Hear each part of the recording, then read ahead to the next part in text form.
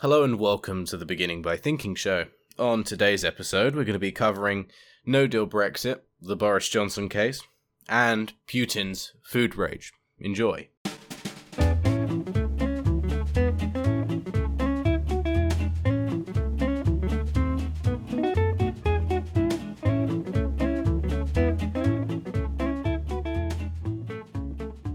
There seems to be this constant orb of chaos always circulating around Brexit, and it's never really gone. It's almost like hand in hand with Brexit. You're guaranteed to have chaos either way you go. You know, if you remain in a rather swampy, bureaucratic system. If you leave, you're destined for recession, high food prices, and an awful lot of poverty, probably leading to austerity. But we were sold this oven-ready, pop-it-in, gas Mark IV meal deal by Boris. And it turns out this meal deal was not so reliable. You know, it's probably more 90% sawdust and 10% razor blades. But what does a hard Brexit really mean for the UK? And should we make concessions to find our way to some fair-ish trade deal? The first question I can answer. However, the second is more opinionated, and a no-deal or hard Brexit will rid us of three main benefits we reap from the European Union. The single market is the first. This is a large trading bloc that has a common policy on product regulation, resulting in little to no barriers for goods and services. And the vast public consensus is that it's a good, positive impact on the economy. Removal from the single market would allow the EU to apply higher tariffs for the UK, making goods more expensive and less appealing for other countries to buy. The Independent estimated tariffs to export goods would cost a total of £4.5 billion a year. And at face value, it seems like a sort of dirt thrown in the face of diplomacy, really. And also, it just seems like a foolish move to dissipate ourselves from the single market. However, could there be some form of silver lining to this very rainy cloud? All the power the EU would have to apply tariffs on the UK would also have jurisdiction to apply tariffs on the EU. So, say they do a 20% increase, the UK could equally do a 25% increase, and you could have a resulting tariff war going on. It would also allow the government to apply tariffs on other countries. They won't have a set universal tariff rate. So if, say, a product which is perfectly available in the UK is a bit more expensive, but you could, say, import it from China for an awful lot cheaper, the public would go to the Chinese product rather than the UK one, which means you're circulating money off to China.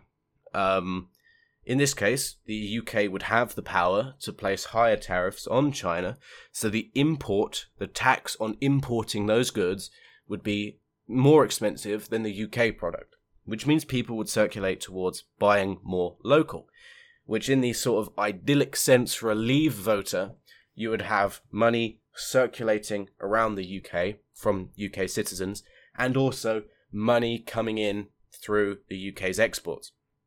So you wouldn't be losing too much money on imports. However, the idea of exports being this sort of wonderful thing to give us money once we leave the EU is kind of a tiny bit of a fallacy, because the EU would also have the power to dictate how many items, how many units we sell to members of the European Union. They could genuinely say, and if they were to, they would be doing this out of spite, and many leavers would argue that if they were to be so spiteful, then why would you want to be in their union anyway? But they could literally have the power to say, you can only export 4 tea bags. That's it. And that would cause a major recession for the UK. Pretty much when the divorce happens between the UK and the EU, there has to be some contingencies made in order for things to actually function. If these contingencies aren't made, it would be illegal to fly planes between the UK and the EU. You couldn't fly to the EU, full stop. So they have a backup contingency plan if there is a no deal, which would sort of be implemented straight away on January the 1st. But again, this whole idea of no deal was a complete failure. And in fact, the PM agrees with me. Boris Johnson said only a year ago, bearing in mind this is 2019, this is sort of before a no deal was seriously on the table, that his words were, a no deal would be a failure of statecraft for which we would all be responsible. And so, for the sake of business, of farmers, and for millions of ordinary people who are now counting on us to use our imagination and creativity to get this done, I want you to know I would overwhelmingly prefer to find an agreement. You know, you listen to this, and if you were to hear this in 2020, you would feel rather relieved, and you would say that the PM is rather optimistic for the future. But if you compare this rhetoric from 2019, just 1 year ago, to the rhetoric of 2020, you can see how much of a charlatan and a pathological liar he really is. But I've got to repeat, the most likely thing now is, of course, that we have to get ready for WTO terms, Australia terms. And don't forget, everybody, we've made huge preparations for this. We've now been at this for 4.5 years. And either way, whatever happens, the UK will do very, very well. The best thing to do now for everybody is to follow up all the work that's been done over the last 4.5 years. Colossal amount of preparation at our ports everywhere across the UK. Get ready to trade on WTO terms, and there is a clarity and a simplicity in that approach that has its own advantages. Don't you find it somewhat ironic that 1 year ago, 2019, Boris Johnson was saying it would be a failure of statecraft, a failure of his civic duty to business people, to farmers, to millions of ordinary people, if he were to find his way to a no-deal situation.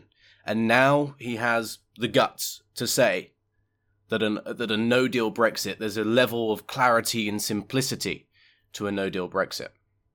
I mean, this can either be one of two situations. Either the Prime Minister is playing a game of political ping-pong with his own thoughts, or he's just a big mouthpiece for people around him.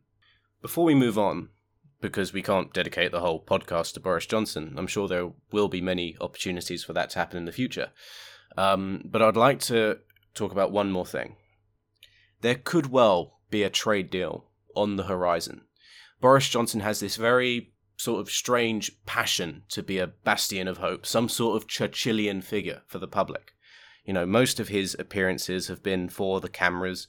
The way he conducts his government is sort of quite similar to a reality TV show. So it could well be the chance that there'll be a deal, and maybe even a desirable deal with Europe at the end or the last minute of negotiations.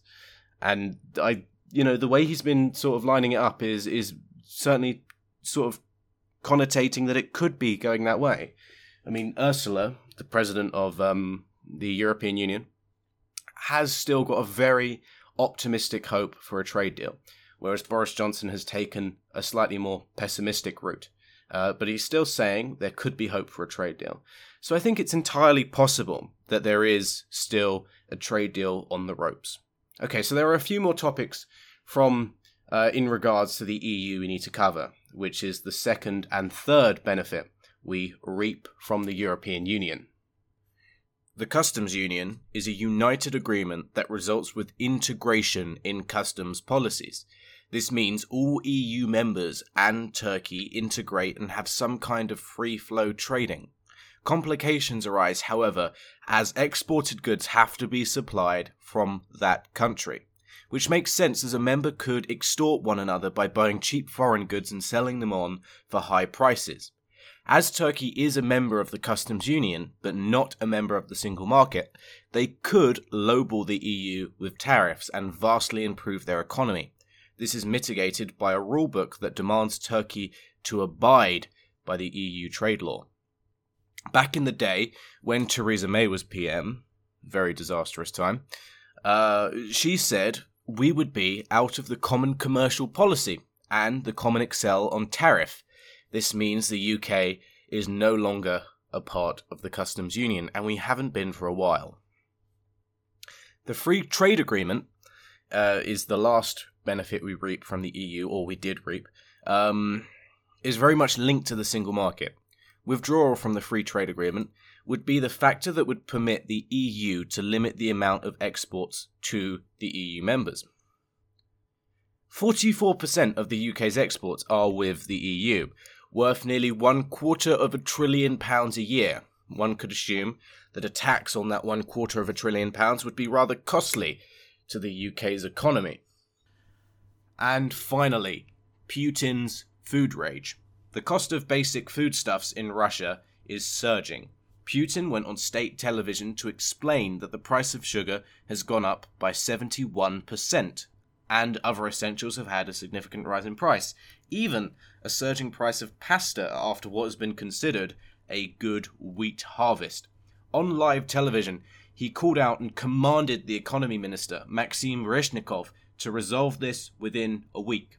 It's not the first time Putin has tried to berate officials live on air. Many analysts say it's an attempt to deflect any criticisms from the Kremlin onto the government.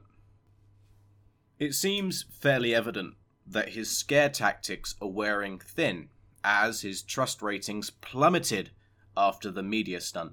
Mr. Putin might be losing his tough guy appeal. He urged businesses to keep food prices to be low.